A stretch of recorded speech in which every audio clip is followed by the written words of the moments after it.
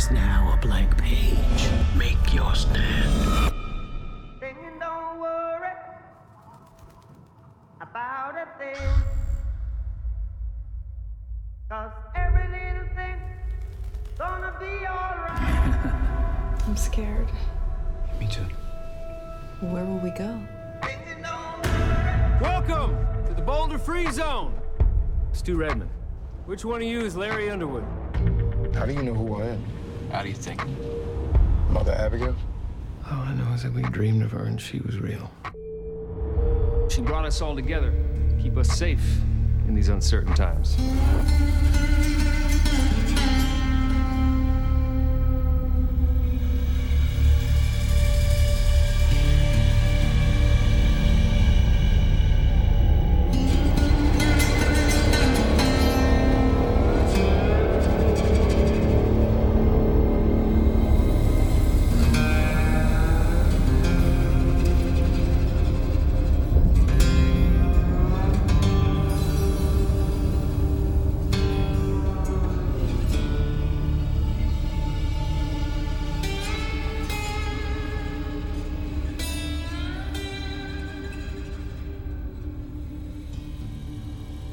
Happy Wednesday, Robert? It could be any day. When it's holiday weeks, it's just kind of a blur. Plus, 2020 is kind of a blur of days and months anyway. It certainly is. It's the Groundhog Day of years, of all things. Over and over and over again. Give you a little prediction about the pandemic. It's going to be cold. It's going to be gray. This is an interesting Set Jetter Saturday, and the fact that it's Wednesday. We didn't do a Set Jetter Saturday this past week, but I'm very excited because on tonight's show, we're going to be giving a first-look review of Stephen King's The Stand, first reaction of the CBS All Access The Stand. I'm very interested to get your thoughts on that, Robert. And we're going to be talking about the cinematic horror film classics, Silent Night, Deadly Night, Parts 1 and 2, including the infamous, is infamous the right word? I think so.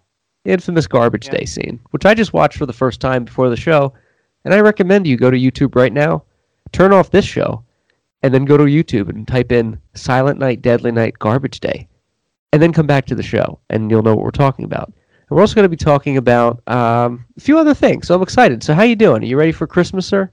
I am. So we just had another snowstorm today, and so I can actually hear the wind howling. We're having like up to 50-mile-per-hour winds and snow right now, so oh my gosh, crazy outside. So that's why I kind of look. I sent you that picture earlier. I'm like, it looks like The Shining outside because our house is not quite in the middle of nowhere, but no, it does. It looks like The Shining. I imagine you by a typewriter, typing the same thing over and over again. Speaking of the typewriter does show up in The Stand.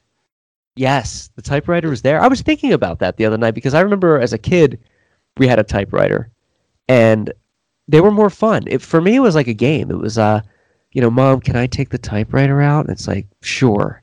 And they would set it up, and I would like type things, and I was like, this is awesome. And you had to be very careful because if you messed up, you could erase it, but it wasn't like a computer. It was, you really had to like be on it. Yeah, I don't think kids understand where we had to know when to hit return, and we had a lot of hyphenation rules, and that you don't have to think about it anymore.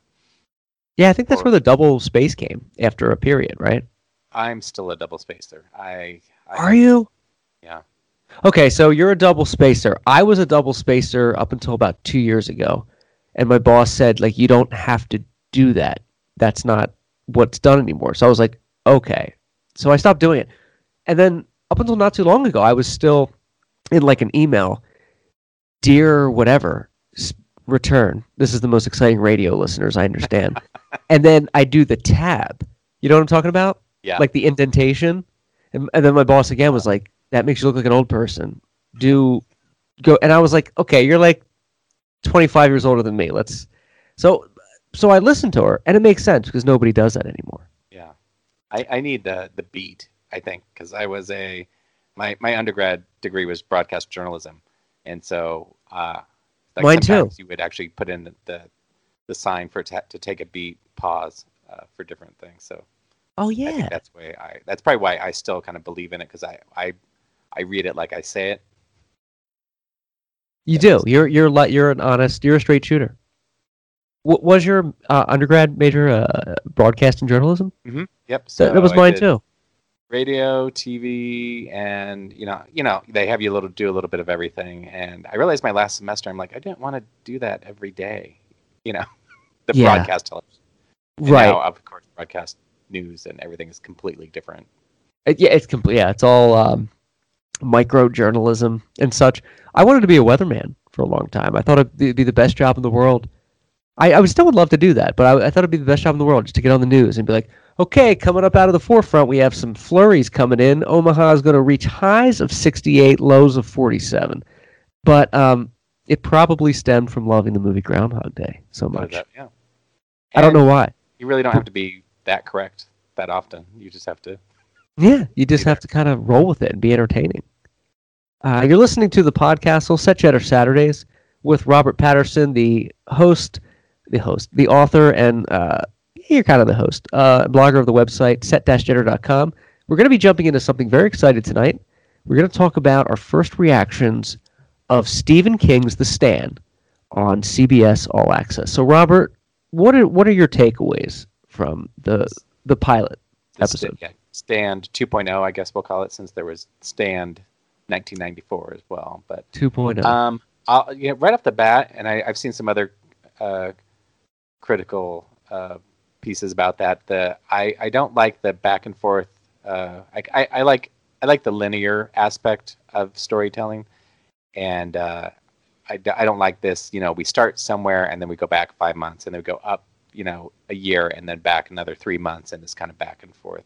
And I remember, I think J.J. Abrams, was one of the first ones that used this to the nth degree in Alias, where they'd have this opening scene and be like, what's going on? Is she dead? And then they would have 24 hours earlier. I'm like, oh, all right. Yeah. Did I miss an episode? Right. And then they did it so often that I was just like, all right, we're somewhere in time. But the reason I guess it bugged me is because they're going to have a lot more hours to be able to do this, and they can do a lot of world building. And the reason the Stand novel, I think one of the reasons it worked so well, especially the first half of it, was this building of the pandemic and what was happening wave by wave. And yes, I remember they talked about the second wave. The first wave that killed people through the Captain Trips, and then they talked about a second wave of people that didn't die by Captain Trips but died because there was no people around and they ran out of water, and they all these kind of different things for the second wave of losing the population. And I feel like that's all just going to be gone. Going to gloss that over. That I agree with you 100%, and I feel like not like the book is really good, like you said, with building up the plague. And there's only been one episode released of Stand 2.0, so I don't know if they're going to dive more into that, but I feel like they didn't do enough of the plague. They kind of jumped right into Stu Redman. They focused too much on Harold Lauder. And I agree, I don't like the non-linear story anyway, because what the book does is they jump from character to character and show character development, which works. But in this one, they took the liberty of doing flashbacks, which didn't really work, and it got kind of bad. It kind of left a bad taste in my mouth, and I feel like they should have been more faithful to the book. There's little examples like Mother Abigail's from Hemingford Home, Nebraska in the book and subsequent TV, but in this one it was Hemingford Home, Colorado. Yeah, she just called it out. I'm like, what? Was that like an error, or was that intentional? Because it's a weird thing to do. It'd have to be intentional, and because King actually, and probably because I'm from Nebraska, so I'm usually kind of keyed into when he likes Nebraska, and Nebraska is kind of, I think he's used as kind of the center of the United States, and pops up like Children of the Corn, and there was a reason she was from Nebraska and not Colorado, where that's where everybody goes to Colorado. So obviously his Stephen King was involved in this, and his son was involved in writing it as well. So they knew what they were doing. I don't think it was intentional to change it. All right. Why, I'm not sure, but maybe we'll find out later. Yeah, it makes sense. Maybe it was our governor. Right, Ricketts is in charge. Yeah. Don't wear your mask, says Ricketts. No. No, nobody would have survived in Nebraska. They're like, yeah, she needs to be from Colorado. That's what it was. Like, just throw it in a blue state that they have like a hold on this curve a little bit better. Just throw them in there. Where No, but- marijuana is legal. Yeah, legal marijuana states, and that's where she needs to be from. Right, yeah, Rocky Mountain High. Just throw her in there. I did like the aspect of the stand that they haven't modernized with technology, because the 1994 one, I really enjoyed that miniseries, but it is very dated in the sense it's a product of the time. Mm-hmm. But I do like that they talk about Instagram and they kind of modernize the setting, which is good, or they did modernize the setting.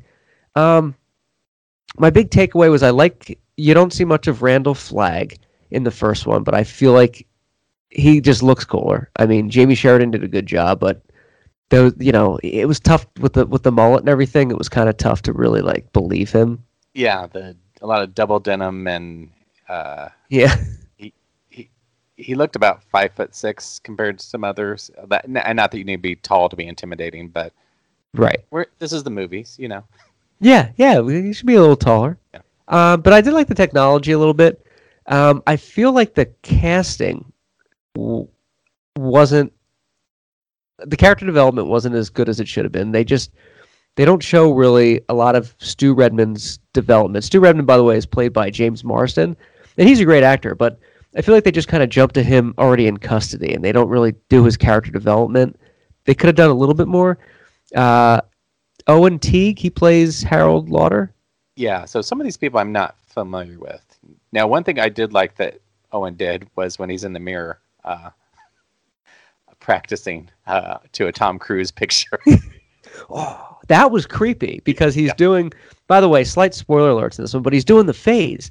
And then the face and the final one, he's like, ah! And he really I feel like what I was going to say is I feel like he was perfectly cast as that character because he is this creepy kid. Mm-hmm. I don't. Oh, go ahead. For Franny, and I don't know if we're spoiling, because they show her, they flash forward, and then she's pregnant. And I think if you're not familiar with the novel, you would assume that maybe James Marsden or Stu Redman is the father, Yeah. Yes. Even though if you read the book, she's pregnant before all this begins. Right. If I'm remembering correctly. Now they could have changed it too, but I was like, if you're watching this first time with never read the novel, never saw the other miniseries, you would just kind of make some assumptions there. Yeah, you're right. She was pregnant in the novel before, and I'm very curious to see if they make it like his in this, or however they do that, because they don't. She probably was pregnant before, because she did allude to her dad, like, I got to talk to you about something. It can wait. So who knows? But I felt like the actress, she's 22. She's a perfect age for that. But I felt like she looks a little too young to be dating James Marsden. He looks kind of like her dad. He actually probably is what would be her dad's age. Because he is like probably in his mid-40s at this point. Yeah, he's been around, so probably so. And Molly Ringwald played her in the original, and yeah, and I think Molly kind of brought the right amount of, because Franny's not all that likable either in novel or movie, and that's why I thought Molly was probably perfect, because you see her and you bring Claire from Breakfast Club, and she kind of has these personality traits that kind of come along with her that kind of fit with Franny, and it was also kind of a shorthand that you kind of knew who Franny was just by looking at Molly Ringwald. That's a really good point. And I remember watching the 94 miniseries, and I thought then she was a good choice, because she wasn't like the it girl that she was in the 80s anymore at that point. She already peaked at that point. But you still knew who she was. She was still very famous, and she brought the right amount of like, she's kind of a bitch, but she's not. She's still like a good person, but and I don't know. We'll see what happens with this. But my initial takeaway was they should have been a little bit more faithful to the sequence of events in the novel, and maybe more character development. I don't know. So, and we're missing a lot of characters after I think it was an hour episode. So obviously we don't have any of the New York characters or others that we had been would be introduced to along the way. And so I don't know if they'll like the next episode will kind of concentrate on the next three. True. And that's why I like the linear version. And I think of directors that like Paul Anderson and Robert Altman. You know, like I think about Magnolia and the play. You know, where they have this huge cast of characters that are all in their separate silos, and by the end they're all interconnected. And good point. And they're able to orchestrate that, and that I think I love movies that do that, and I think those two directors in particular seem to kind of thrive on that type of script. I agree. That's a good assessment. That's a good analysis. I do hope that Larry Underwood's "Baby, Can You Dig Your Man" comes back, because that was a great song, Mr. Patterson. I think I don't know. I was listening for it at one point because I was like, it's gonna be, you know, because I think it's gonna be kind of teed up in the radio somewhere behind, but I don't think I heard it. Or maybe there was a song at the end. But Oh yeah, it was the Billy Joel. okay. Yeah, that was a good choice. I do. King talked about too. He updated The Stand. He like not rewrote it, but he updated the novel because a lot of the things that bothered him, even with the rewrite, was he still left the prices the same. You know, like it was like 1990 or something when the rewrite happened, and gas was still like 30 cents a gallon or something like that. So I think it'd be cool. I think it's always cool when The Stand gets like a good updated version and it's modernized, because you know, it's a timeless story, but the backdrop of technology always changes, and I think that's important. So I'm excited. I'm going to watch the whole thing. I wasn't blown away by the first episode. And what do you think? Are people ready to watch a miniseries about a pandemic during the pandemic? I think so, and I was wondering, and I think obviously the script was written well before the pandemic, and they shot it, and it did start making me wonder. I'm like, is it non-linear? Did they edit it differently than it was originally scripted? I don't know. Could be the possibility. I think if we went back a few months, people might not have been ready, but I think people are ready to. People are ready to be done with this pandemic, obviously, and so maybe this will be a way. But it's, it's confusing. There's some confusion to it. I do like that they brought. It's not good effects necessarily, but they brought the lower jowls. People's kind of. Ooh, yeah, I did like extended. That. I remember that in the book that they didn't really do in the. No. The first miniseries. Yeah, the lower jowls are filled with like the fluid. Yeah. Oh, that's nasty. How could you even breathe with that? Yeah. And he cuts them. Oh. It was a nice effect though. Yeah, and I like kind of some of these one-offs, which the miniseries did too. So this one had J.K. Simmons in more or less a one-scene role, and I remember the original miniseries had that as well. I think Ed Harris he had a couple scenes. Kathy Bates was in one scene. It's just kind of like these little tentpole. Yeah, she played Ray Flowers here along the way. So. Yeah, I thought the guy that plays Starkey in the new one. What's his name? I'm sorry, General Starkey. J.K. Simmons. J.K. Simmons was perfectly cast because it's an authoritative figure. Ed Harris was perfectly cast. So when they wouldn't show Starkey, I was thinking maybe. A weird thought came to me. Maybe it's going to be like Jamie Sheridan or it's going to be something. And then they showed J.K. Simmons. I was like, oh, that's perfect because you believe it, And that's where I go back. That's kind of the shorthand of moviedom, where as soon as you see him, you're like, oh, this is serious. It's he's kind of like a Donald Sutherland type, where you're like, oh, this he's important and he will be gone quickly because we can't afford him for. 6 months of shooting. Right, he'll be going. Yeah, but this is important, so we're just gonna crowbar him in, and you're gonna believe it, and it's gonna work. And I do like they added the character Jim Ellison here, which I don't remember if they did that in '94. No, I don't know. That was a new character, and he was kind of quirky, a little bit, kind of all over the place, but yeah, it was good. It was a good companion piece to Stu Redman, because in the original and the novel, it's assholes, just like we're gonna prick you and do this, and they had one guy that's like, hey, I'm just going to explain what's going on. It kind of humanized it and modernized it a little bit to where, well, we're trying to stop this thing. Yeah. We're trying to retrace the steps and figure out why. So can you help us like save the world? And that makes sense. Because one thing that bothered me in '94 was how Gary Sinise wasn't explained really what was going on, and he was kind of like, well, I'm not doing it. It's like, you kind of have to. We're trying to save the world. Like, it's not up to you anymore.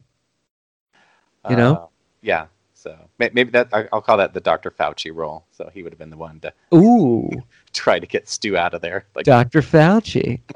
I do wonder, though, when you talked about whether they edited it differently, there was a scene where it was like right after things started happening and Harold Lauder's riding his bike and they have a voiceover of the radio. It's like the governor's thinking about asking, or no, this is before everything started happening, and there's a voiceover on the radio and they say, well, I think the governor is going to start asking people to social distance and, wear your mask. And I wonder if they were doing that back when they started filming it. That could have been a conscious, edit in there. I would think so, and I'm sure the word social distancing had been around prior to this pandemic, but it had certainly not been in our normal vocabulary of every day. No, it was. I rewatched Contagion because apparently I'm on a suicidal streak with these pandemic movies, and they do say social distancing in there quite a bit, which I never. I rewatched that in January or February. Yeah. And my sister was giving me crap about it at the time. She goes, "Why are you watching that?" I'm like, I'm preparing. And as you probably you said you recently saw it, a lot of that was exactly what they predicted. It's exactly what happened. Yeah, I watched that and Outbreak a few times, and my wife said, why are you watching these? And I said the same thing you do. I'm preparing myself. I'm getting educated. I'm ready. I still blame Gwyneth Paltrow for everything. Yeah, what is she doing? Come on. And stop killing pigs in the rainforest, please. Oh, I suppose she didn't have her goop resource to beat this pandemic for something. Well, that's our take on The Stand. I'm excited to revisit this, Robert, and see how this all plays out. I'm excited because it's 9 or 10 episodes, and I kind of like the long ride, because I like kind of that long investment. Yeah. I like if they do best with King when they just take the best parts of it and kind of do their own thing. And I'm thinking back to Castle Rock, which had a couple seasons. Twist on, not everything had to be exactly like it was in the novel, but it was just took place in that King universe. And yeah, I think King himself at one point said that he talked about his novels. People like the same flavor. They kept going back for the same flavor. King, and I think that's kind of why. I think that's why King has lasted so long. That especially more of his early stuff, it all kind of had the same flavor that people liked. Yes, and he was faithful to it, and he knew what people wanted, and he delivered that. And King, because I love Stephen King, he's having like a renaissance at this point. They're just buying all kinds of his stuff up, even like short. I think we spoke about this, short stories and some of his books, like the Jaunt. I mean, they're just buying them up to make them, and it's pretty exciting to see like what's going to come out of all this. Yeah, keep going and going and going. And I don't know, did we talk about Mr. Mercedes? I don't think so. So for listeners and for yourself, so it was on the AT&T network. So it was not widely seen, and I think the Audience Network is what they called it. And so I was able to get some Blu-rays. They had 3 seasons, but now it's on the Peacock network. So I think that's free. So it is one of my favorite King. Actually, I never read the original novels, but it's one of my favorite King series. It's pretty good. I love it. So if you like it, then it's good because you have good taste. HBO did 1 season of The Outsider, which has a shared character between the two. I saw that. Completely different, are different actresses and kind of a different take on it, but it is the same character that has a crossover. Is it kind of like in Castle Rock where they had different characters from King novels? Like, Annie Wilkes was pretty much the same person, but the guy slipped my name. The bully in Stand By Me was in Castle Rock. I forgot about that. But he was kind of like a different. He was older, but he was Yeah. still like an asshole. We never Like, got to see what he looked like when he grew up. Castle Rock, I was disappointed they canceled that. I loved the first 2 seasons. I thought they were great. I'm Second one was hoping- better. It's something that to me they could always somebody else could maybe pick it up. Yeah, I think so. Do it kind of a different story, and it doesn't like kind of like Fargo. It doesn't need to be taking place the next day. We can Right. move forward. We can Yeah. move back in time. It could be whatever we need. But Like Rocky 4 should have done, where they're like, "Hey, we're coming back from Russia. Hey, we landed. Hey, my son aged 5 years." there's some other movie I thought of you because it had the same. Oh, Coming to America. The Okay. last podcast we talked about movies that just they make a sequel and they just call it the same title. And so same Coming thing. to America is now Coming #2 America. Oh, is it? Oh no. Is is Coming to America a movie that needed a sequel? Well, so I for guess some you could. You know, I was in high school, I think, when that came out. So at the time, it was Eddie Murphy at his top, you know, Yeah. hilarity, and it was #1 for a while, and it had funny moments that. Yeah. But It's a yeah, funny flick. Decades later, are we asking for a sequel? No, but Right. here we are with Halloween and the Stand, and We're all asking for more Halloween, Robert. By the way, speaking of the set jetter, the Stand, you had images. That night, I was texting Robert about the Stand, and he sent me the image of the one of the locations in the Stand and Robert's set visit. And I thought for a second, I was like, how did you get there that quickly? And I just thought, no, that's Google Maps. But I didn't really believe it because the quality was too good. And then you said you were already there yeah, so prior. that's the magic of making sure you take a lot of pictures. So this was in Vancouver, or actually south of Vancouver, Richmond, British Columbia. Okay. So I had shot that almost exactly spot because that was the movie theater in Scary Movie. That's where right. she's all talking up in the theater. Yeah, you were already there. Yeah. So, and right Good behind eye. them where they kind of shot, that was the police station where Sherry O'Terry is yelling at the camera person. Yeah. And that Yeah. street they go down with their motorcycles at the end. So that's the same street at the end of Scary Movie where Doofy takes off his mustache and they go down the street. And Anna Faris is like, "What are you waiting for?" And I think she gets hit by a car or something, I think. But Doofy's the best. That's the same intersection. Doofy's the best. Who played Doofy again? It was I can't remember his name. He's a good-looking guy. Yeah. He takes that off, but Doofy. But I told you that's not great to lined bother it me up. when I'm vacuuming. Cleaning my room. Sorry. Cleaning my room. That's so funny. Oh my gosh. Well, we are on Christmas Eve, and what other better movie to talk about than the classic horror franchise, Silent Night, Deadly Night. Robert, is this about a killer Santa Claus or about a psycho thinking that they're Santa Claus? It's a little bit of both. So I was 14 What? when this movie came out, and for those people that would remember, it kind of had it came out, I think, on one of the same premiere date or as Nightmare on Elm Street. So they both kind of had similar release dates. Really? I think Nightmare on Elm Street had that was kind of their coast premiere or something like that, and it opened full. When they do New York and L.A. or and then something like that. everywhere 2 weeks later. But moms, because the trailers for Silent Night, Deadly Night showed Santa getting ready and kind of plastic Santas and grabbing a bloody axe, and so for Yeah. 5-year-olds that happened to be witnessing this, and I understand it was kind of traumatic.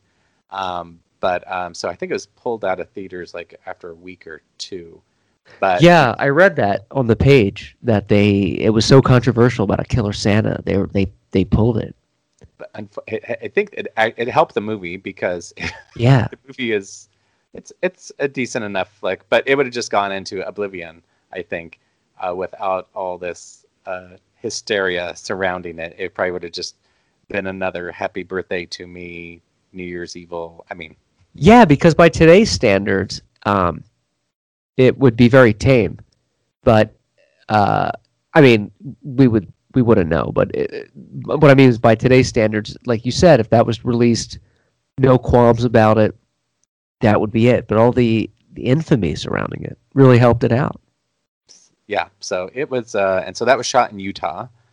And so when I was Yes, there I've seen your page on that. 3 years ago, I was going to, I was actually going to shoot some of the Silent Night, Deadly Night locations in Halloween 4, 5, 6, Footloose, The Stand, was all shot in Utah. So I had a big, a few days just to try to hit everything that I could. And but yeah, I happened to be talking to a Blu-ray producer right before I was leaving. I think my flight was delayed, so I was just sitting at home tooling around the computer.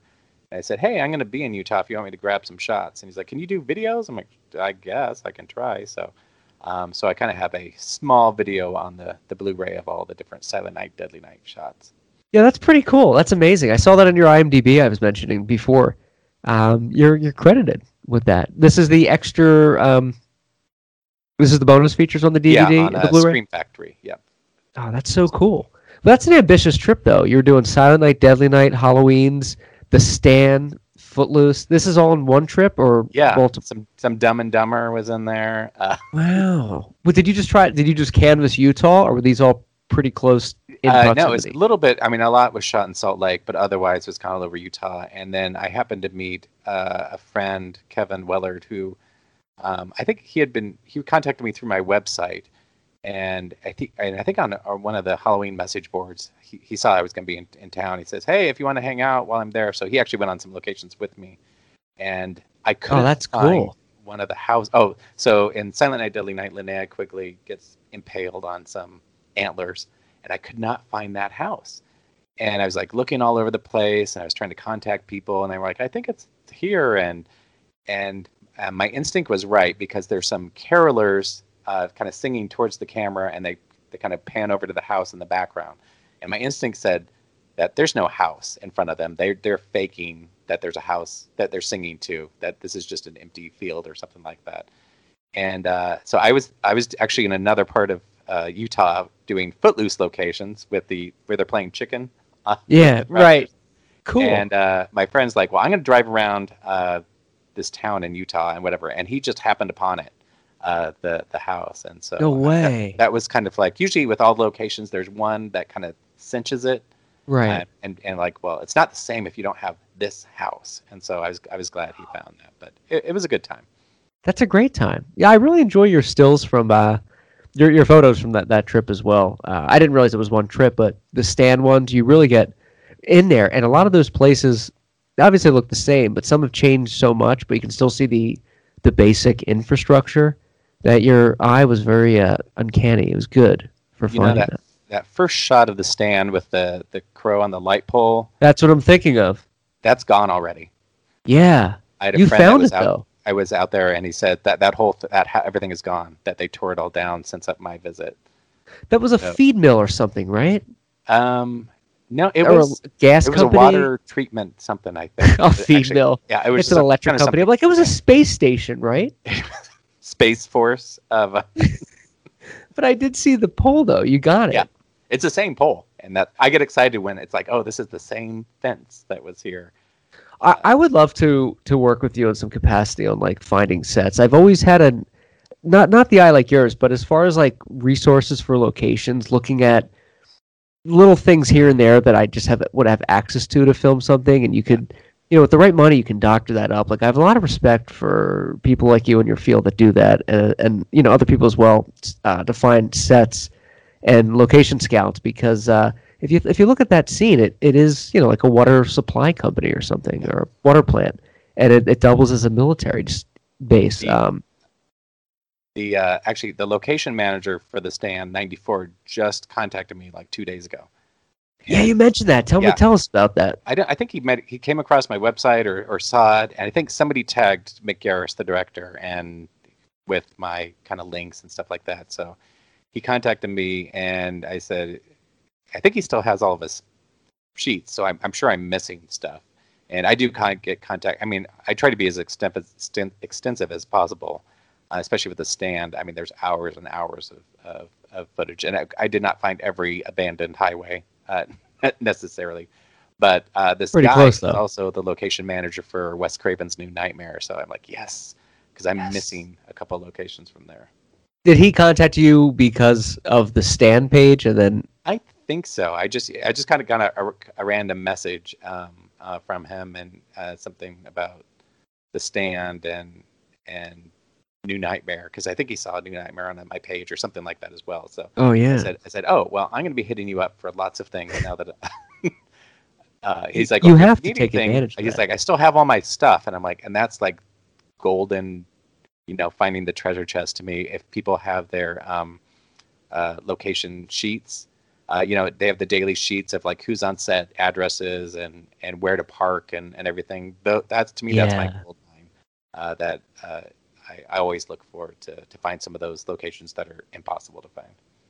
Is there a one location out of all the things you've done that has eluded you more than most? I think you've spoken to this once, but I want to used ask to you say the that. Bionic Woman coach house. That was it. That was the one, and that has been found, but I can't say where it's at. But you have found it. Somebody else found it just by random chance. Are you ever going to film it, or you don't It's care? in a gated community, so I need to. Ah, Black Ops. Got to get some Yeah. infrared and got it. Yeah, so we're actually finagling. I'm like, how can we get in there without being totally illegal? But You that's should get a drone. that has childhood meaning to me, so that would be Yeah. for me to see. But yeah, so that's when I used to always say, and then some that we may have talked about before, like the When a Stranger Calls Back house took forever to find, and it was demolished years ago, and so it's just Oh. Wait, where was the When a Stranger Calls Back house? so that was in Vancouver, the sequel. Got it. Yeah. Okay. Cool. Yeah, But so you usually get your sets. If you're looking for something, you'll usually find it. I just try to, like if I really have it in my head, I just do everything I can to find it. You're like a sleuth. You put like the pieces together to find out. But, yeah. I also wonder too, when you go on some of these sets, some of these locations for these sets, like you mentioned Utah, all these, do you come across have you ever came across a place that was in a film unintentionally while you were there? Like, oh, this was also so-and-so from Back to the Future. Has that ever happened? Vancouver, it does a lot because everything, I mean, Yeah, everything's filmed there. yeah, and they have a lot of, and if it hasn't been filmed, so like Supernatural just had wrapped up, 13 seasons? So I'm sure they've shot every inch of Vancouver and the surrounding area at some point in there. But yeah, if you can get 2-for-1s and we may have talked about this before, so the American Horror Story house I had been to before for Buffy. Yes. Where they had fences. I went up to the front door and take pictures and everything. And now you can't get that close to it. But so that's kind of where you luck out if you kind of have these 2-for-1s or 3-for-1s. Yeah, that's twofers. I just made that up. Yeah. Twofers. I just feel like that should be like 2-fers before. that should be the thing. I feel like people should move to Vancouver now. Like they come and saturate all of LA. Just like, I'm going to Vancouver, Ma. You're never gonna make it. It's my dream. Sweetie, there's no companies there. It's just where they film cheaply. I'm going to Vancouver. I'm gonna make something myself. And then he becomes homeless, but it's Canadian homeless, so they're still kind of like so cool. it's okay. Yeah, it's still okay. The Tron Legacy was shot in Vancouver. oh yeah, Tron Legacy. You released that recently on your page. Yeah, so there's not too many actual locations because obviously it takes place mostly in computer world. Right. But there was a couple that I found, and same thing. The police station. I went back to Google Maps to check, and it's gone already. So Oh really? It's wiped down? get your pictures while you can. Yep. Wow. You also released on your page Invasion of the Body Snatchers, which is you got some really great shots. Was that San Francisco City Hall in the first one? Yep. So Beautiful building. View to a Kill, Raiders of the Lost Ark. Oh, that's the Zodiac. building at the end of Raiders? The steps inside is the from Raiders of the Lost Ark where he just got done talking to the government and Top it's right man, before Robert. they cut to the long crates and stuff. So yep, San Francisco City Hall. Where he goes, "Can I buy you a drink?" And he puts his arm out. That's wow, I never knew that. Top That's men, exactly Robert. the same. Top Yep. men. So I have a Raiders page as well. So I have a few that I was able to go to. So that in Oakland, California, they at a airplane museum, they have the airplane where Harrison Ford took the water plane. And Yes, I saw your pictures of that. You did a great job. It's still there. It's still Yeah. intact. It looks a Yeah, little different. They got rid of some of the rivets and stuff. And apparently they only open that up once a week. It's kind of a strange museum.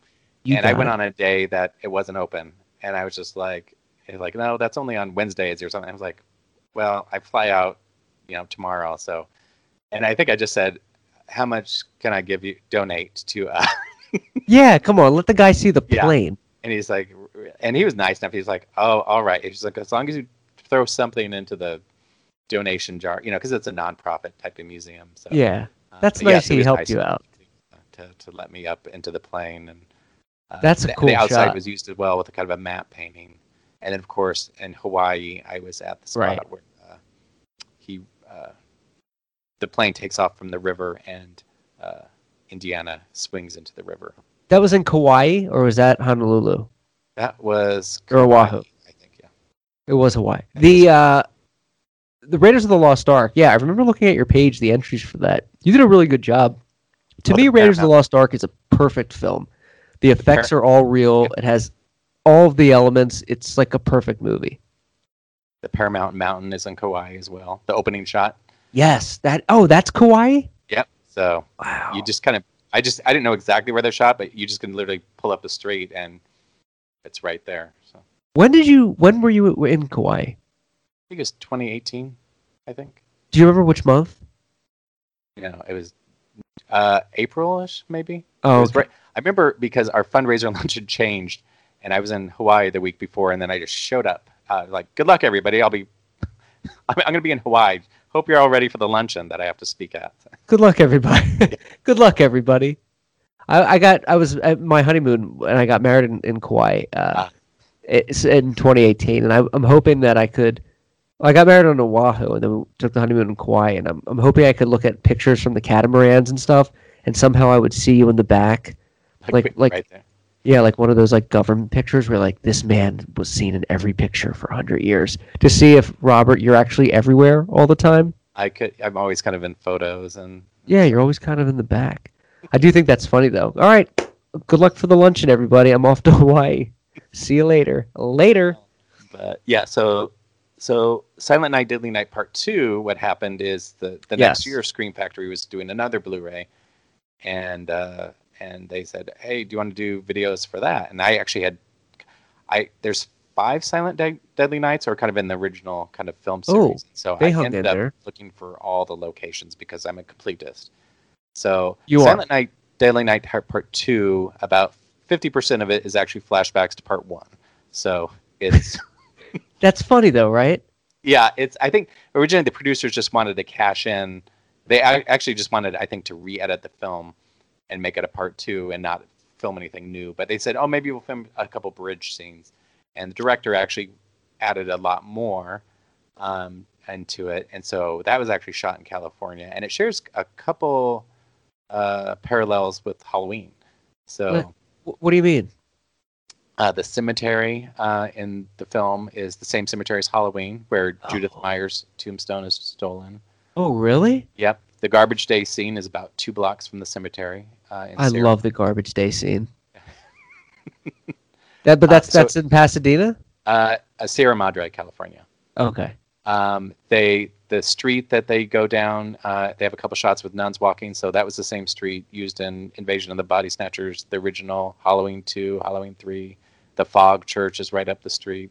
Oh, cool. So Return of the Living Dead Part 2. So Sierra Madre has been used quite a bit. Great So flick. a lot of them was kind of shot around that area. And then right before, I was actually going out to LA with my sister and my parents for a previously planned trip, and this kind of came out literally kind of last minute, just a week or two before. And so I'm like, yeah, I'll be out there. I can shoot video. And then I was asking, Justin Beam was the producer of the Blu-ray, and I said, is Eric Freeman out in LA? And so Eric, he plays the lead character in Silent Night Part 2. And he's like, yeah. He's like, are you thinking about having you join them? I'm like, well, it could be kind of fun because my first video, I wasn't in it. It was just me shooting the same scene, and then I'd fade to the actual scene, and then the next, and so, well, it might be kind of fun to have him, on the, set.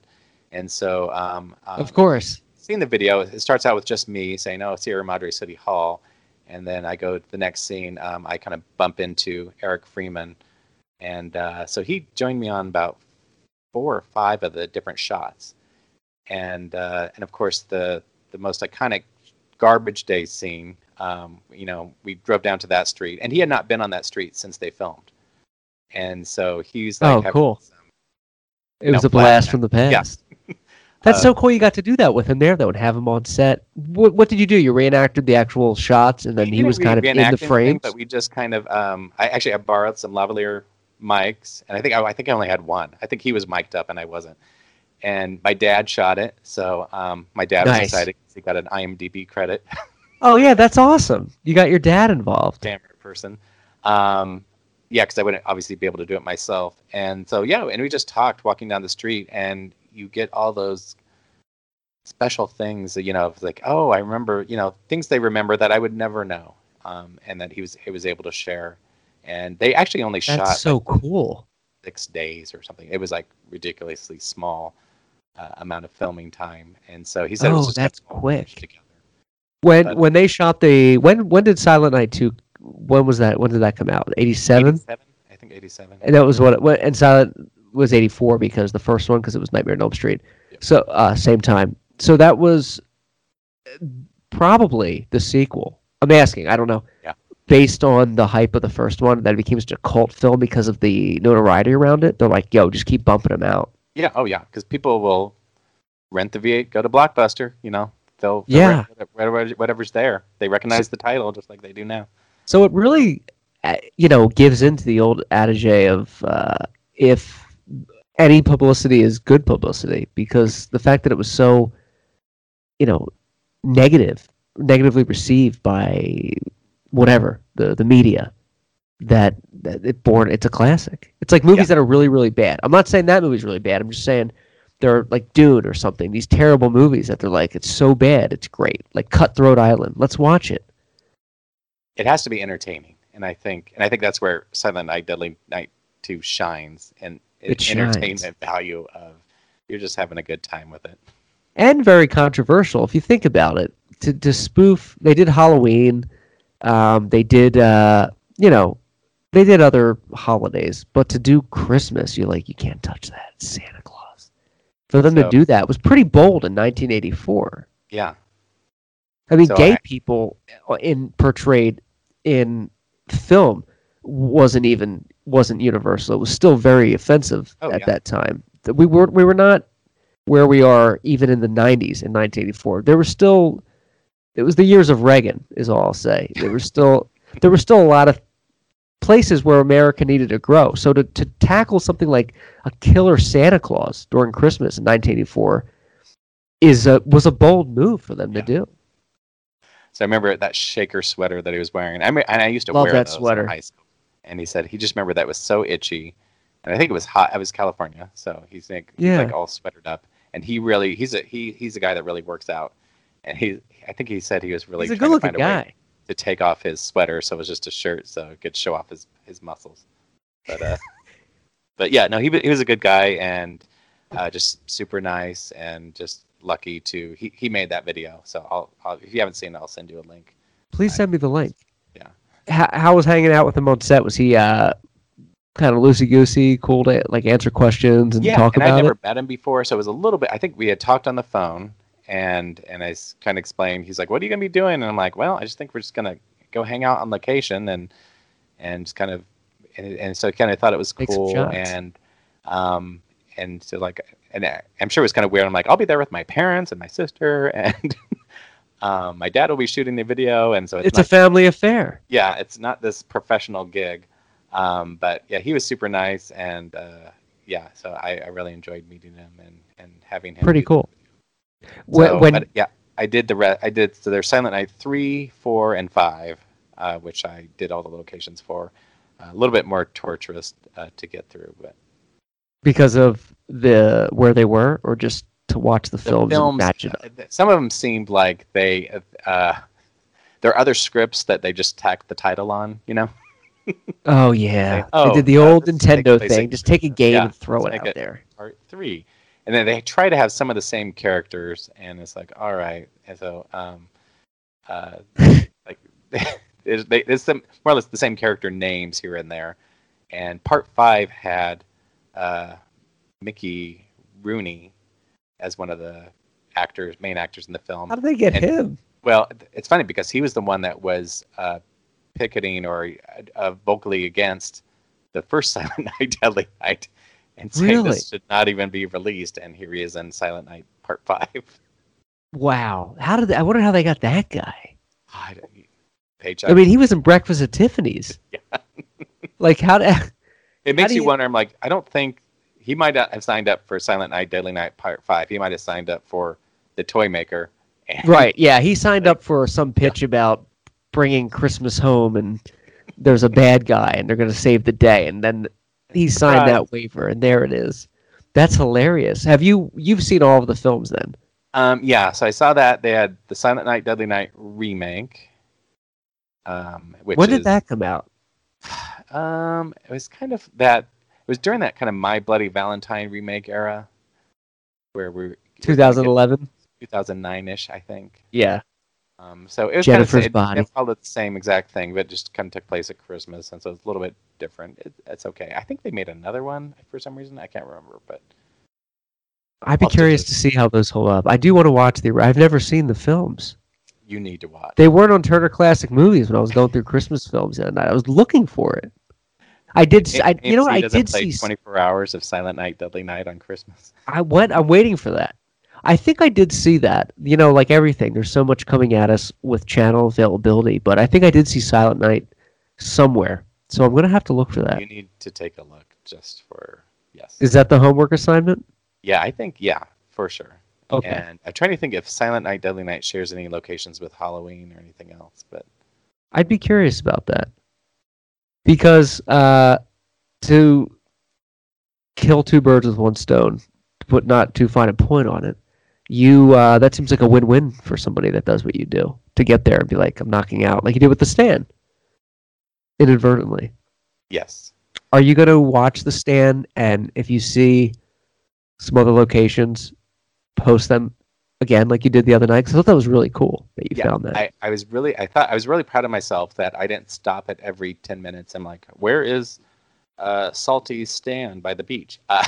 Yeah, but you need to, because that would be so cool if you did that and it gave the illusion like Robert got it in 3 days. He flew up to Vancouver and is back. And I almost stopped it because when Harold is being chased and he flips over on his bike, so that looks like the same area from Tron Legacy, where his childhood home is. Remember, they do a kind of pan in, and they have all these kind of beachfront Oh, homes. yeah. It looks the same to me, so I'm like, oh, I bet you that's the same spot, but I haven't looked yet. That was filmed in south of Vancouver. Yeah, that was in, I can't remember what town that was, but kind of the next island over.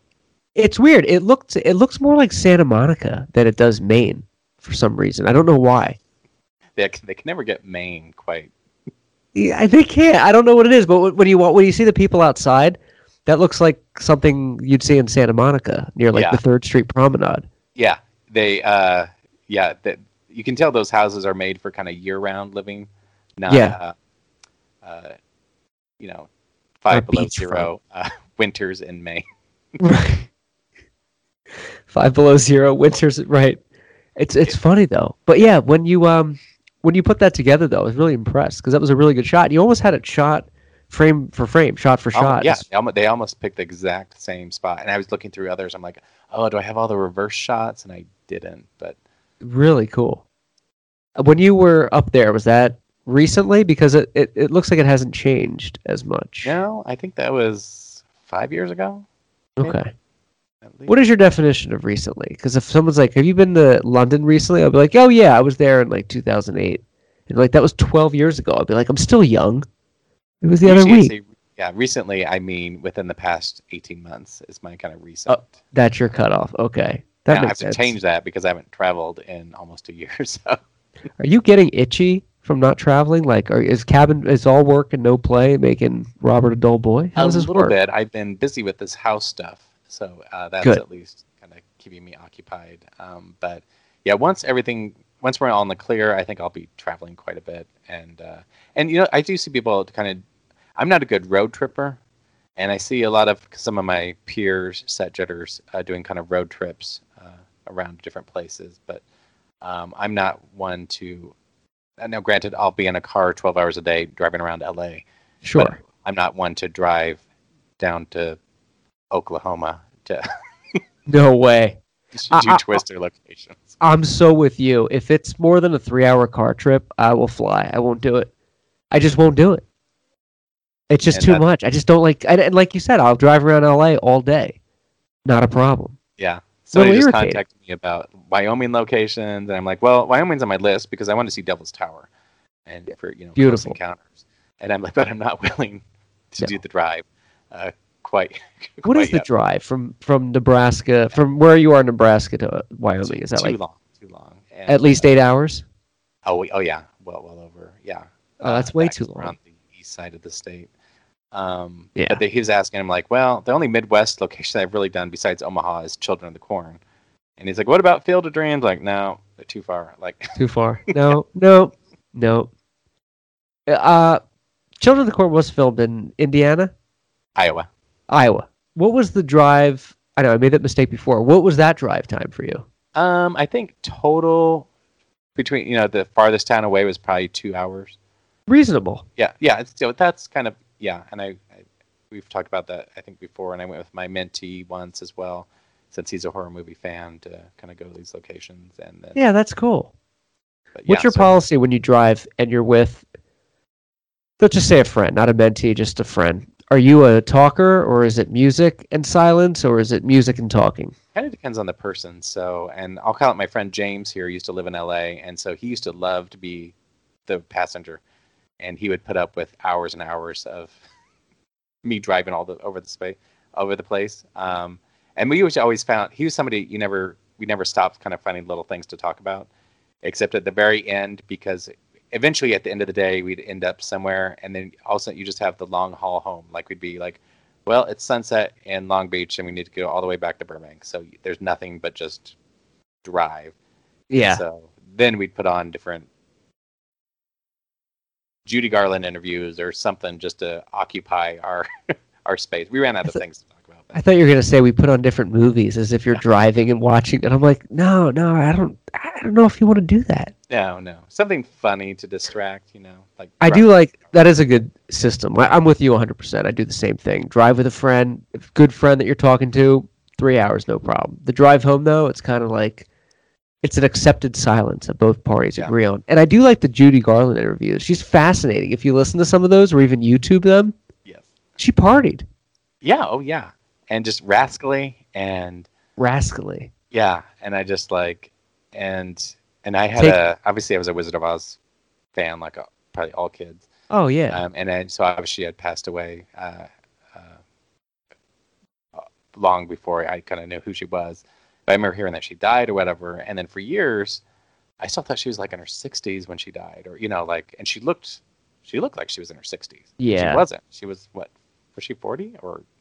She was young. Yeah, and she passed away way too young and too many, drugs and alcohol and everything. Very sad. But she was taken advantage of so much at an early age. Like, I don't see how you couldn't be a wreck. No. I mean, you'd have to be drinking and on drugs all the time just to deal with all the horrible things that happen to you. Yeah. And it's still happening. I mean. Oh yeah, still happening. She's great though. Did you see Judy? I did. Those movies are hard for me to like. How it brings down the icon. Yeah, like the image. It humanizes them in a way you don't want to accept. Yeah, for me, my issue is it's hard to stop critiquing the look or like the way she's acting or whatever. It's hard for me to get into that Judy is the character because I'm always kind of because you're like, oh, she really looks like her right here. Oh, that doesn't look like her. And so I'm like, I need to get past that. Yeah. Sometimes it's better if they really don't look like them at all. And you could just look them as a third party character. I can get that with Renee Zellweger. Some parts you're like, it looks just like her. Other parts you're thinking, she would never say something like that. What are you doing? Judy Davis played her once, and I thought she did a good job in some TV movie, I think it was, at the time. Judy Davis. Okay. She is great, though, Judy Garland. Have you ever seen Meet Me in St. Louis? Yes. Good flick. Like the red hair. The red hair. Wizard of Oz. Are you still a big fan of that film? I would say yeah. I mean, I haven't actually seen it in a long time, but I had the big play set and the dolls that kind of came with it, and I think I still have the globe. It's like a mini globe that came with it, and it was one of those flippy things. So on one side it showed her, and then the other side it showed Auntie Em and her uncle and Toto. And if you flip it really fast, it looked like they were together in the same spot. I think I've seen that somewhere. That's really cool. You own that? Yeah, I still have that from one of my childhood leftovers. Oh my gosh! The reason I asked, I was talking to somebody the other day about Wizard of Oz, and I have not actually watched that movie. What? It's such a long time, but it's it's one of those movies you've seen 1,000 times, you'll always love, and I wonder, like I should probably rewatch it. I wondered like what my impression would be, later on. I think you would like. I mean, for a 1939 film, it's when we were talking about Darby O'Gill, like some of the effects are still good, and the story still works. And I think those stories are kind of timeless because they. Frank L. Baum. It's not shot in the time period it was supposed to, be in. So and I think that's why I like movies like. I think about Texas Chainsaw Massacre. The remake worked for me because it's not a 2003 time period it takes place in. They kind of went back to the 70s for it to take place in, and I think that makes it a little bit more timeless for me. Even though I don't know if kids really look like that in the 70s, but no, I know like the highlights and some of the hair. But I do agree with you. What's that? The Jessica Biel's She was not walking around looking like that in the 70s. But I do agree with you. I do like when they do, whether it's a remake, original, whatever, period piece later on, but they keep it faithful to the time that it was originally shot in, and it works. Like they did that with King Kong. They didn't, the one with Jack Black that Peter Jackson did. King Kong. What's that?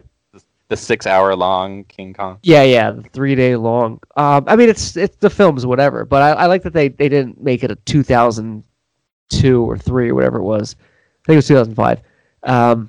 Piece with the planes and all that. They kept it in the 30s, and I just think it looks better that way. Yeah, and it it's just works become a product. If you're gonna keep sacred that story, it can only kind of work in that time period usually. Right. Yeah, he was killed by the biplanes. An F-15 would light him up in 2 seconds. He is an animal. Like, that's it. It's crazy. It would have been a much shorter movie, which I would have appreciated. What are your thoughts on King Kong? I've never met anyone that actually likes those movies. Not that they hate them, but I've never met anyone that's like, I love King Kong. I'm a fan of the 1976 King Kong. Oh, with Jessica Lange? Jessica Lange, Jeff Bridges. Great. Charles Grodin overacting on the Hawaii beach. Yeah. So good. I love that movie. It's so good. And my favorite scene in the 76 one is they built this monstrous, animatronic Kong, and they used it for 3 seconds of film. And it's so fake looking. It's great. Do you know what I'm talking about? Oh, yeah. It does this. And his eyes are glazed ahead. Yeah. It's amazing. So I have, and I read it many times, the Making of King Kong book, and so. Oh, really? I obviously was really invested in behind the scenes of how they did all that, and so, and obviously it's been decades since I read the book, but I still remember pieces of them filming that scene in Battery Park, and I remember I think they were there during, maybe it was that or Making of Superman. They were there during the blackout in the 70s in New York, where the entire city blacked out. That which is kind of scary. You'll believe a man can fly. Yes, still my favorite poster. Too. Yeah, you posted the Superman. That's still like my favorite poster of any superhero movie. It's so simplistic and exciting in the 70s. You're like, it's Superman. You got It some wasn't- great shots in that, though. Wasn't floating heads of people. Right. To believe a man can fly. I don't know when that started. I think that was around Scream. I think it was not Scream the original poster, but Scream the video poster. What's that? Started the multiple cast headshots. Not even headshots, just obviously they're not even in character. They're just like the beauty shots of Drew Barrymore or Right. whatever, and they're all standing. They're airbrushed, and the characters next to each other in the shots didn't even interact in the movie. They're just there. And they're all making the same face. Gravitated. And Halloween H2O poster was, I mean, they did the same thing of floating heads. Yeah. And it annoyed me because I'm like, this is Jamie Lee Curtis. It was Jamie Lee Curtis hair, not Carrie Tate hair. You know, they couldn't even. Right. And that was the thing. It was either the floating heads next to each other or the one actor's entire mug that was carrying the film. Like, Tom Cruise is Castaway.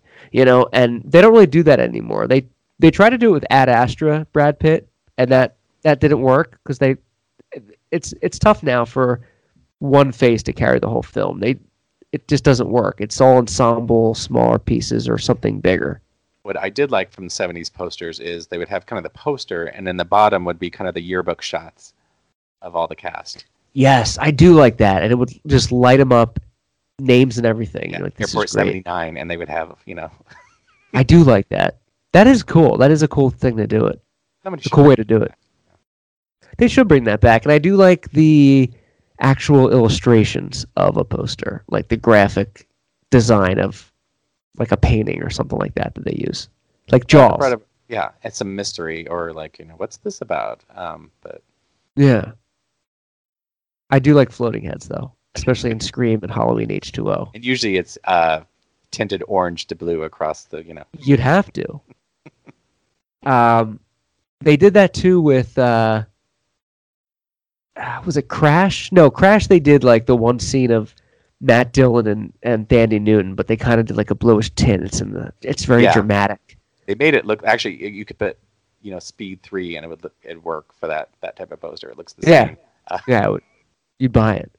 But yeah, the floating heads. We need to get back to floating heads. Was Scream the first one that did that? I remember that on video. That was the first, not quite floating heads. Because Final Destination was there too. Yeah, so that was 2000. Okay. So, that was kind of like they're usually in a V formation of this way or forward V of right of the cast, and they're just kind of like hanging out, looking, you know. Yeah, kind of looking like very tough. But for some reason, I vividly remember the Scream Laserdisc that I had at the time, and those posters had that. Now, Scream, the original posters, I love. You know, Drew Barrymore. Oh yeah, just super close up. Would have gut you like a fish. And Scream 2 kind of had the half Nev, half Courtney Cox. And was that an nod to something? I could never figure that out. Or was that just an original? I think that was just their way of kind of doing it too. It's like the same poster but different. I actually have, I think it's the German poster for Scream 2, which is Jada Pinkett in the same pose as Drew Barrymore, and she's on a phone though. So which does not happen in the movie, but no. Hey, whatever the Germans got to do to sell you on their bullshit. Yeah. But here's something that never happens in the movie. I do like when they take one actor that I see this a lot, you know, in previews, descriptions of a film on like Netflix or Hulu or whatever. It's one actor that was famous, is famous now, but they'll be like 2002, you know, Chris Hemsworth, you know, this guy was in this short black and white film for 2 seconds, and you're like, okay, I'm sold. Yeah. And you could usually tell, you're like, well, I've never heard of this movie before. I'm like, he looks 16 there. And like check Texas Chainsaw Massacre, or the one with Matthew McConaughey and Renee Zellweger. Next Generation. Whew. That's a tough one. That's a tough film regardless. They were technically both the leads, and I think they finally have both acknowledged it. They should. As a part of their film history. I think for a while they just kind of said that didn't exist, and there was rumors that, I'm not sure if it was true, that they both were trying to get courts to just never have that film see the light of day. I own that should- movie on We should all DVD. be so lucky. Yeah, my mom got me that. She's like, "Oh, you probably would like this. You know, it's got Matthew McConaughey, Renee Zellweger, Texas Chainsaw, because you know, like horror movies and stuff." Yeah. Like when it came out on DVD or something, and I was like, "Yeah." Watched it with a buddy, and we're like, "This is so bad. This is awful." This is before the internet. Like you couldn't really like research it. I'm like, "This is a terrible movie." It's a collector's item. It's great. So that house, they actually let me not inside, but it's kind of gated. And when I was down in Texas, I went to that house and Ooh. I do my knock on that. I'm like, can I take some pictures? And they're like, yeah. And I did ask, can I take it inside? And they said, no, it's kind of a mess or whatever. I'm like, all right, I didn't love the movie that much, but they're nice enough to let me take pictures all around the outside of the house. Oh, that's cool. This is on the website. Yeah. What were you there for? For that or something else? I think I was doing a lot of Texas Chainsaw movies. I remember kind of up the street, meaning there's a whole lot of cornfield or fields around, and across the street is the Best Little Whorehouse in Texas house. Oh yeah, your shots are great. That's a great flick, by the way. Your shots of that are great. Half a mile away. I couldn't get. That's as close as I could get to that property, and they did a lot of the close-ups at. They kind of rebuilt part of the house at Universal, of course. That was "I Will Always Love You." Is that where that song first was in? Yep. Dolly Parton's signature song. Dolly was just on tonight. I saw doing some Christmas songs. Yeah, she's active now. I've been Yeah, seeing in yeah. my feed. She's doing all kinds of stuff. I wish. 9 9 to to 5 5 celebrated its 40th anniversary this month, and that's 9 to 5. one of my favorites. And That I is was a supposed great to go flick. to 9 to 5, the musical, in London with my family, and that's when I got VIP tickets, and I was most excited because at these VIP tickets included a VIP room, so you have your own bathrooms, and Wow. you don't have to mingle with the common folk. Yeah, the peasants, the peasantry. Well, Please, sir, can I have a spot of silver penny? Fuck especially off. for women, the bathrooms and like there's lines around the theater, during intermission and stuff like that. So Where in London was it? Was this on Theater I didn't Row? get to go because I got emergency gallbladder surgery 2 days before we were supposed to leave, or 3 days, and so so I still had my family go because otherwise I didn't want to ruin the trip for everybody. That's I knew nice. Just me watching, they could just be watching me sit around Recover. and recuperate. I'm sorry that happened to you. That's awful, and I'm sorry to get to go. Well, yeah. Well, I'm glad I didn't have to have emergency gallbladder surgery when I was abroad. Or No, Wow. yeah, good way to look at it. You don't want to be out of commish.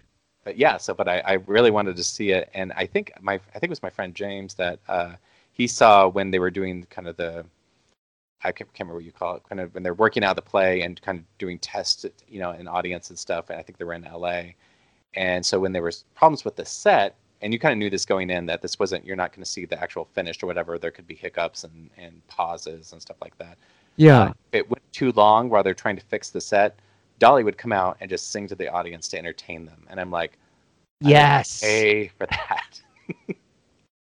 When they do that too, like Eminem did that during 8 Mile. He'd like come out to the extras and rap, and Mel Gibson did like the Braveheart speech during the Patriot filming for the extras. Like that's what you want to hear, Yeah, that's what I was just say. Celebrities, that's what they should do. They know Yeah. how to keep people entertained. Where in LA was that? Where they were testing it out? I don't know. It's one of the theaters, so I heard about that. And I thought, oh, and one, it just sounds like Dolly. That's exactly what she would do. She's great. Yeah, how old is Dolly Parton? I don't know. She's got to be in her 70s, right? Yeah, most of her pieces are new, but yeah. Most of her face is pretty new. Yeah, most of her face is pretty new, but yeah. Apparently And I she know they donates a talk lot of about books. 9 to 5 sequel off and on. I don't know if they would ever be able to do that, but Yeah. That's one of your favorite films? I mean, I was 10-year-olds when it came out, and I look back now, and any of the sexual stuff probably just kind of went over my head. Sure. But it's comedy gold. I mean, It is. That is a great flick. Lily Tomlin can do no wrong. in No, my she's book. great. Jane Fonda, who I can't remember what I knew her from, but I don't think she had done too many really comedies like this. That's Yeah. But that's one of those great comedy films. yeah. You know, Mr. like it's a timepiece that you watch Yeah, it. cool, Like, and, it's timeless. and that's why like you kind of don't want them to touch it because I'm like it's fine the way it is. Yeah, But respect they'll, it. they'll make a sequel and it'll be called 9 to 5.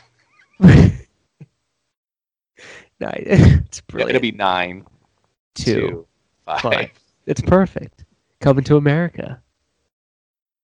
Born, licensed to drive. Let's do that. Maybe they could bring a computer generated Corey Haim or something like that. Yes, that's what they need to do. I'm sure if Corey Feldman had his way, he would make a license to drive for sure. I think if Corey Feldman had his way, he would do a sequel of all of his films just for that quick cash, for all his weirdness. Still waiting for Goonies 2. Goonies is a film you shouldn't touch. I feel like people know that. It's like The Godfather, or, it's like one of those films you just leave it alone. Because it's isolated. It's an isolated thing. When I say The Godfather, I don't mean sequels. I mean like a remake altogether. Yeah. You can always do a sequel. Watch out. That's probably right for a remake, too. The Godfather new miniseries. The thing with The Godfather is it's not even that great of a... It's a good story, but it's the acting and the characters that made it so well received. A movie about the mafia and some guy getting whacked is nothing new. It was Al Pacino and Marlon Brando. So, I don't know. That's my opinion. Just don't touch Corky Romano, all right? That was a class. Or Night at the Roxbury. Did they make sequels to those two? I can't remember. What's that? Did they make sequels to those two? They may have. I hope not. They were bad. There was kind of a Saturday Night Live factory of skits turned into movies that probably should not even been skits to begin with. Yeah, Superstar. It's with Molly Shannon. Yeah. They just kept throwing them out there. If you had a skit on SNL, they're like, give it a movie. I think blame Wayne's World because I think Wayne's World worked. Yeah. They were like, yes, we can. This is a cash cow, and they probably did make enough money to. Definitely, it started with Wayne's World, and then they're like, well, let's do Coneheads. That's an old one. We'll get the older people out to see it because remember Wayne's World was like more of a teenage movie. Yeah. So then they did Coneheads, and that flopped. And they're like, we'll just do Wayne's World too, but we'll bring in like some older people, older bands, and we'll get them out. And then it just kind of went downhill from there. Coneheads, that was terrible. I don't know if I even saw that. I don't think I did. I never saw it. I just know it's terrible. You just know it's terrible. Yeah, I mean, come on. There is something out there where we know when the public knows when to avoid movies without. Yeah. Yeah, they're like, just don't touch it. Yeah. Anything that's post 2000 that still like has Steven Seagal in it, don't touch it. Because they're all called the same thing. They're all called like, Out with a Vengeance, or A Deadly Reimbursement, or, Justice of the Night. They're all these like serious like 80s video games titles. They all have the picture of Seagal, like with the face. Yeah. He doesn't know if he's trying to be Japanese or not. That's his problem. Yeah. It's kind of, and you can't tell what the movie's about because it's just his face. It's right. Kind of like the Death Wish movies. It's just Charles Bronson with a gun. I'm like, well, I wonder what's going to happen in this one. Let's do it. What are we going to do? How is Steven Seagal not like in jail or anything yet? Didn't he like do a lot of bad stuff? Oh, he's probably on the pardon list. I don't know if he has not been in jail. But Oh yeah, he got pardoned this week. I'm sure. I don't think he's even in this country actually. Yeah, probably good for him, right? I think he's doing somewhere. We mentioned. I just want to jump back. You mentioned Silent Night, Deadly Night earlier. I asked you when we talked about Hellraiser, how the sequel of Hellraiser ranks on the your list of horror franchise sequels that are they up there? Is this one of the better ones? You said yes. How do you rank Silent Night 2 in the whole sphere of 80s horror movie sequels? It's a rewatchable one so when it first came out, I was like, this is stupid and ridiculous, and it's half of it's flashback, and the acting's not so good, and what a waste of my $3 rental from Blockbuster. But unlike the others, I can rewatch it and have fun with it. And if you're going to pick any movie of that series to say, hey, everybody, let's put this on for some fun, that's the one you would. Oh, okay. Good to know. I like when you when you recommend sequels or you endorse them, because sequels are a very slippery slope for me. They can either be really good, or you want to stay away. It's a shameless cash grab. So I like when you kind of give it the okay. Yeah, and I'm a sequel lover, and I'd be like one of those like oh, they're bringing another cast, the original cast member back, and I get all excited that those little things where they actually have some continuity to it excites me. Yeah, me too. When you see, even if it's a cameo, you're like, okay, it really is the same universe. It was good enough to bring this person back. Like that endorsed it for me. It's legitimate, so like, okay. Yeah, like you're right. Even if it's for one scene, you're like, ooh, okay. What's the Sons of Anarchy spinoff? I don't, the Mayans or whatever. Gotcha. They did Gemma Teller, who was Katie Sagal in like the pilot episode. It's not a good show, but the fact that they brought her in, she was like a main, staple of the original, kind of gave it like a little bit of an endorsement. Yeah. I guess. I'm not a fan of the show. I think it's terrible, but I like Sons of Anarchy. The Mayans is not the sequel people wanted to see. They, it kind of like adds a little credence to it. Yeah. You reminded me of like sequel spinoffs, like Empty Nest was a spinoff of Golden Girls. Yes, I love sequel spinoffs though. But you're right, Estelle Getty or somebody would show up like for one episode, and it's like, well, I'll see you guys later, and that's the last you ever see of that person in the series. Wait, right? Bye, see you later. Well, I guess we're stuck. Wait, was it Empty Nest or Golden Palace? Well, Golden Palace was like the sequel, I guess, to Golden Girls. But I think Empty Nest was you're talking about spinoffs. Yeah, so like Golden Family Palace Matters was to Perfect Strangers. It's funny that you mentioned Golden Palace because when I talk about James and I driving home back to the Burbank, Golden Palace episodes are what we would also put on. You'd watch them? Audio. Listen. Yeah, just listen to the audio of Golden Palace. Did you really? Yeah, and because I had never really seen it before, and he was kind of explaining what it was. I was like, oh, and I'm like, and I know one of my best friends is a huge Golden Girls fan, and it's not really been my thing. So I'm like, well, let me take a listen to it. Because he was going to make some copies for my friend to have it. But that's nice you did that and you had access to that. Yeah. What did you think? It's it wasn't super annoying with the sitcom laughter, which just grates on my every last nerve of if I hear it in the other room of every 3.5 seconds of canned sitcom laughter. You've mentioned that, and I get it. It's irritating when you hear that. You're like, ugh. It hurts it, actually. It's like when you watch old episodes of Seinfeld. The laugh track hurts the story. You just don't need to do those anymore. Yeah, and it's just tinny sound, and I'm just like, Yeah, it's crap. Golden Palace, I like that you have audio class. I feel like whenever you're in your car, you should always have Golden Palace audio on. It's something. I don't know who else would be. Well, I guess there's probably other people that would. They're like, yeah, I listen to Golden Palace, too. The Golden Palace. I got it on. Another spinoff is Family Matters and Perfect Strangers. Oh, I didn't know that. Yeah, I guess the Winslows were the neighbors of Balky and Marklin Baker. Facts of Life from Different Strokes. Facts of Life Mrs. was Garrett. Different Strokes. Yes. Yeah. The Facts of Life. The Facts of Life. I feel like I always want to sing that when I'm in the shower. It's just such a catchy song. And I think I may be getting this wrong. Was Jefferson's a spinoff of All in the Family or something? Yes, it was. I thought you were going to say is Jefferson's a spinoff of what's the show? Good Times. And I was going to make a racist remark to you that was racist. But no, I'm just kidding. No, it is. It certainly is. Jefferson's a spinoff of All in the Family. So Roseanne. That's why you always try the spinoff because there's enough. There's a built-in audience. Yeah. Roseanne could have had a spinoff, but she spun the wheels off of her show. That's what. Quick story about Roseanne. My wife used to work on that set when she was just like in her 20s, and she said she was so terrible to work with. And my wife didn't even work directly with her; she just worked on the set.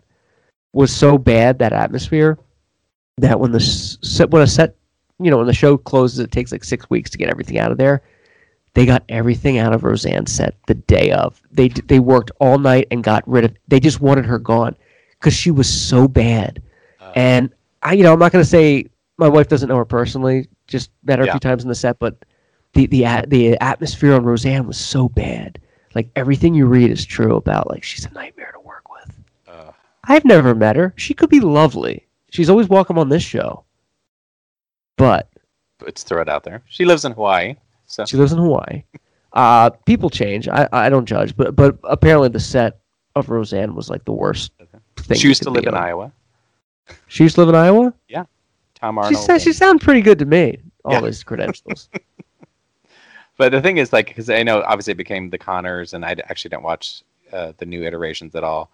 People are like, "Well, she's gone." I'm like, "She's still making money. It's her characters." So, anytime they're shooting anything, she's probably getting quite the royalty fee to have those characters exist. Yeah. So yeah, she's still to approve those characters, and I don't feel too bad for her. No, you shouldn't be crying. She's crying all the way to the bank. The new ones aren't that good, to be honest, without Roseanne. I mean, they're kind of flat. You need Roseanne in there, and they're kind of forced. Good for them for doing that and for keeping the show going, but well, there's been they don't others, the same. like people that have passed away, and it became Valerie's family, and different iterations where they keep trying to get it going, which I can kind of see, if something's working. But you're right, the magic gets in. You lose part of, you take out one piece of the Jenga, and it's just not the same. It's not the same. It's not the same makeup. They try to do that with John Ritter's show. Was it 8 Rules for Dating My Teenage Daughter or something? Yeah. They kept that going a little bit after he passed away in Burbank. And I can't remember what they called it, but yeah. So some of those 8 Simple Rules or something. Yeah. I'm trying to think of more spin-offs now, but I'm running flat. So I think we have a really solid show. Do you want to wrap this up for this evening? Yeah. Well, this was just the rehearsal. I haven't started recording. All right, so let's start off with the stand. Are you feeling loose? I feel like when I edit the show, I'm gonna keep that part of the joke in. Might as well. And then edit in. All right, let's do it, and then just play the same loop over, so people think like, "Wow." It goes on and on and on. Anyway, this is a great night. Thank you. Thanks for coming on again, sir. Likewise, and we'll reconnect when we see Stand episode 2. Yes, that's coming this. Tomorrow, I think. It is tomorrow. Yeah. It is tomorrow. Thank goodness. What else do we do on Christmas Eve except watch The Stand episode 2? Hey, during this COVID-19 pandemic, I just want to watch horror movies about the pandemic. Yeah. So you have your other homework too. So. Yes, I have Silent Night, Deadly Night, Part 1, the original, right? Or the first one. If you watch Part 2, you get both for the price of one a little bit. So they flash back enough to Part 1, but if you want to be a completist, at least for the first 2. If you watch Part 2 and then you watch Part 1, would you know everything there is in Part 1 already? For the most part, you lose some kind of nuances. Okay. But yeah, and I almost want you to watch Part 1, and you'll be probably flabbergasted of how much they cut back to. Really? Yeah. You mean they toned it down? No, I mean they would just like Eric Freeman, his character would be talking is like, I didn't whatever, but Billy did, and then they would cut back for 5 minutes to the original. So it's almost shameless of the insert. It is, and that's where it becomes endearing. A little bit. Before we go, can you give me a context though of the garbage scene though, of why that was that relevant to anything, or was that just a scene? That was that's the scene that is just Garbage Day, and that line, and I have T-shirts that have Garbage Day on it. Actually, no way. If you see my picture of Eric and I are in front of the Garbage Day house, and I'm wearing my Garbage Day shirt. Oh no, I gotta find it. With him. Do you really? Oh yeah. And I was when I was like, oh, I don't know. Is he kind of in on the joke of, this line reading in particular has turned into a viral kind of, even before things were going to be viral, became viral. People always said Garbage Day and just kind of. It's just so good. I can't believe I've never heard of this. Yeah. Well, I'm surprised you haven't either. So. Garbage Day. Yeah, and I'll be honest, I tried, because I had him in the same shot, the line, and yeah, and I was like, do you want to say it? or and he kind of thought, he's like, I don't want to, and I wasn't gonna push him, Yeah. Right. because I'm like, if he doesn't want to, he doesn't want to, and we talked about it later, and he was right. He says, whatever I would do would not live up to the original. He gets it. Mimicking just like anybody else, and so. Oh. But I did get him to actually utter the words "garbage day" in a Oh, you did? sentence, but not in the way. Oh, right. Mission accomplished, though. Yeah. So They have it kind of worked. I'll send you the video link too if I can. Oh, yeah, please do. I'd love to see that. I'm looking at the page. They filmed in the Griffith Park tunnel with like Roger Rabbit, Back to the Future. Oh yeah. So there was probably without proper permits, I'm sure. Yeah. No. Yeah. Cycle. I haven't looked at the page in a while, but yeah, if you see that cemetery, the camera where the camera is looking is almost the same spot where Dr. Loomis is walking. So, Oh, it's just wow. a shot in the other direction. This is my favorite. This cop with the orange lights, because the police cars, Yes, the cautionary lights are what you'll pulls people notice over. his hat is hiked up pretty high I love it. for a reason. The orange lights, though, are clearly it's a construction vehicle that they just doctored up. Like they bought that. So cheap. this is about one or two blocks over from the cemetery from Halloween, Sierra Madre. Did the cemetery you got? Whoa! Look at this shot. Look at that in focus, beautiful shot. Oh man, he's pissed. You'd be pissed in that shaker sweater too. The shaker sweater. The cemetery. I don't think I got to that yet. I think that was probably earlier, but yeah. So, but the garbage day. This is Sierra Madre City Hall. Yeah, Sierra Madre City Hall. So, what was the Bird Box was shot right in front of there too, with Sandra Bullock. Yeah, was it? Yeah. So where they had that kind of intersection scene where there was a crash was kind of Oh, right there. yeah. And she ran up the street, and so I think up the street from here is the Bird Box house too, that I've been to. Oh wow, the one where they're holed in when things go to hell. So this is Sierra Madre Main Street. So down the street is kind of where the bar from Psycho 3 was, and if you could look Eric across Estrada. the street, that's where a lot of Halloween 2 and 3 were shot as well. A couple scenes. Here in Sierra Madre. Yep. Well, that's so cool. What a lovely town. I would love to go there. It's a great place to visit. So. This is a suburb of San Francisco? No, it's in LA. I mean, outside of LA. So Sierra it's Madre.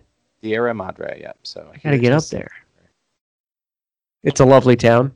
It is. It's kind of a small town, and they just had so Ooh, many films yeah. shot there. That's what I like. Nice shops like mom and pop stores, bed and breakfast. All the trees are still there. That's what you want. This has changed a little bit, but that was the restaurant. Also Sierra Madre. Baldwin Avenue.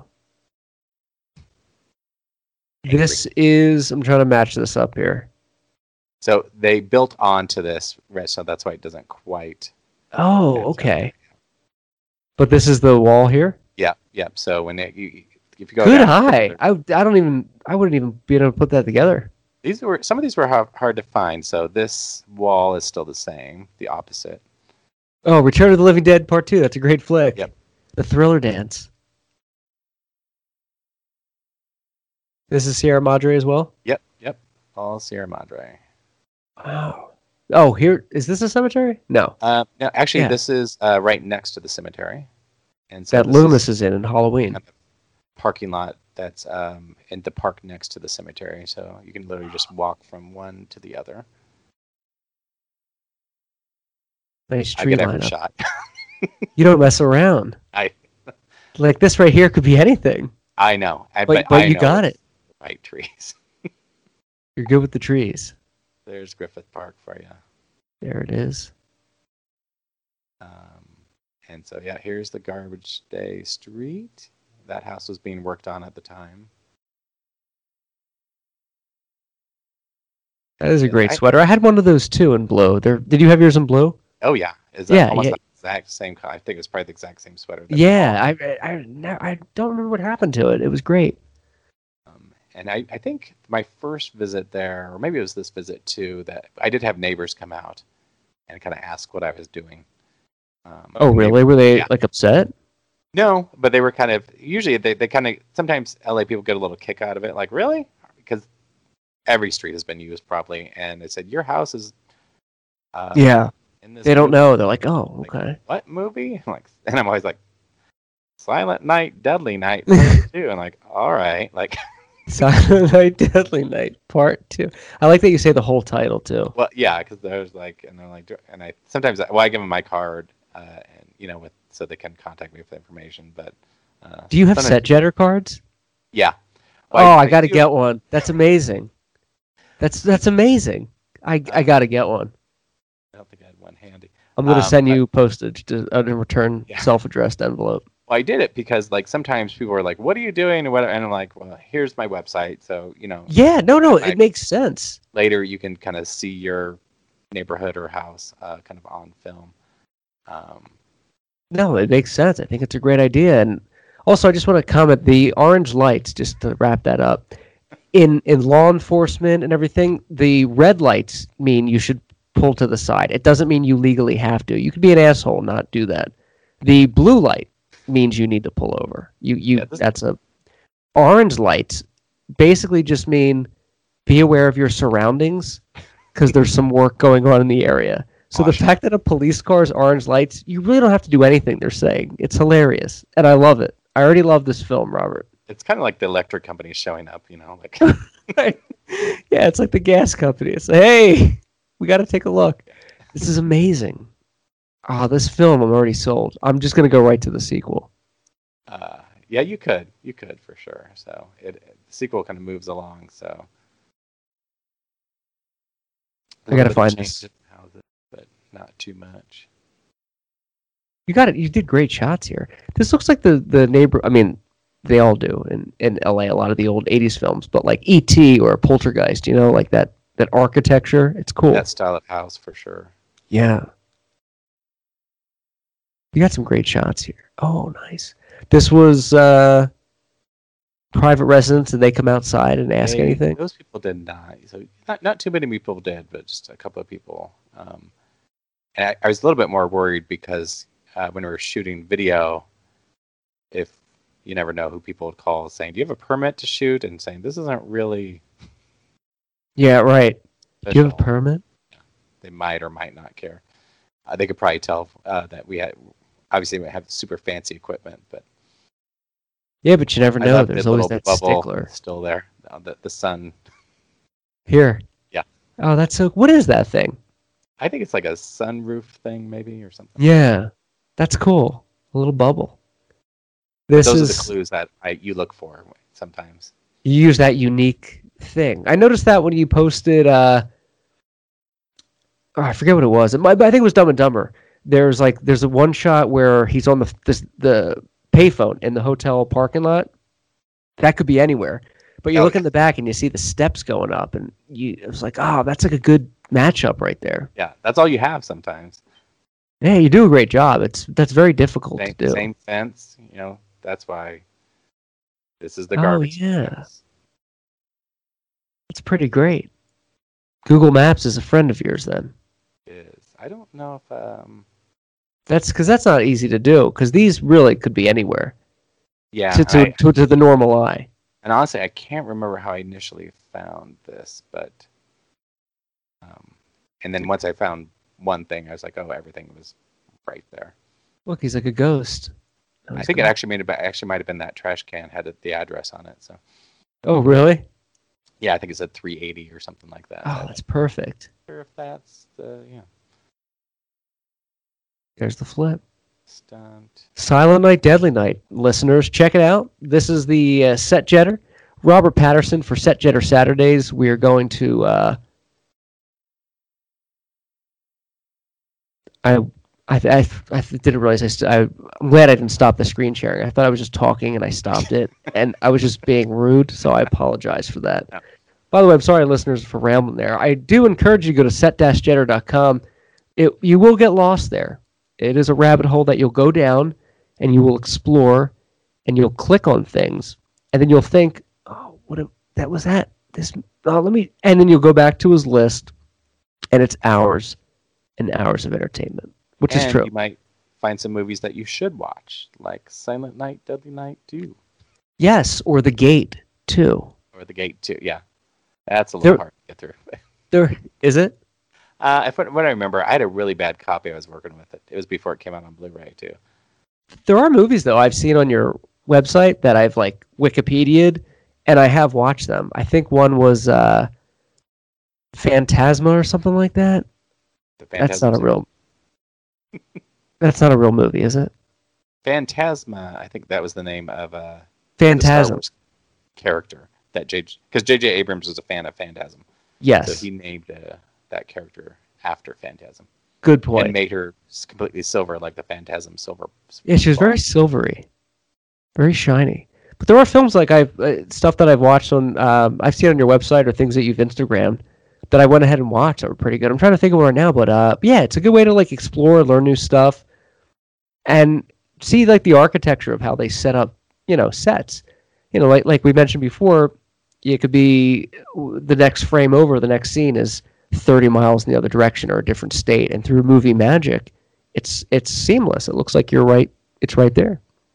Yeah, I love that movie magic, and I kind of like when I get tricked. And I'm thinking of Halloween H2O, where there's a scene where on shot A they're looking at the east side of the building, and the reverse shot is on a completely different other side of the building, looking the other way to make it look like it's this big campus. And I was like, I was fooled. How could I be fooled into this? How could I be fooled? I was tricked, but it works, and you're able to do it. What was the film we spoke of last show where they just did reverse? They just reverse the shot. White Bird in a Blizzard. It was the same house, but in yes. reverse. And it was literally, and it was such an obscure house with like a big gash or something that you're like, yeah.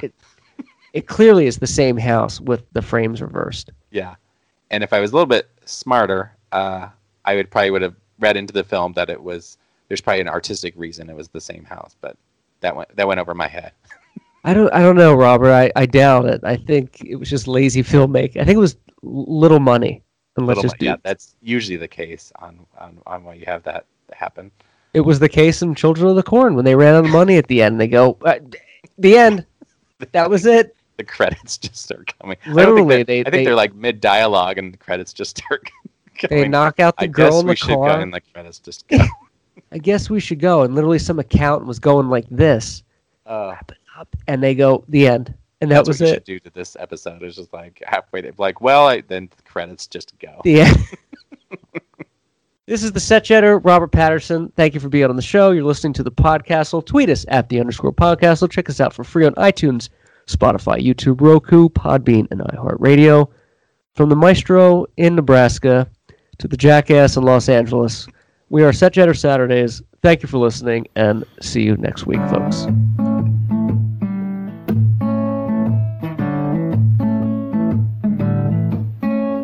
I didn't come to ask you to stay all night to find out, baby, if you've seen the light. I didn't come to make a fuss or pick a fight. I just want you to tell me you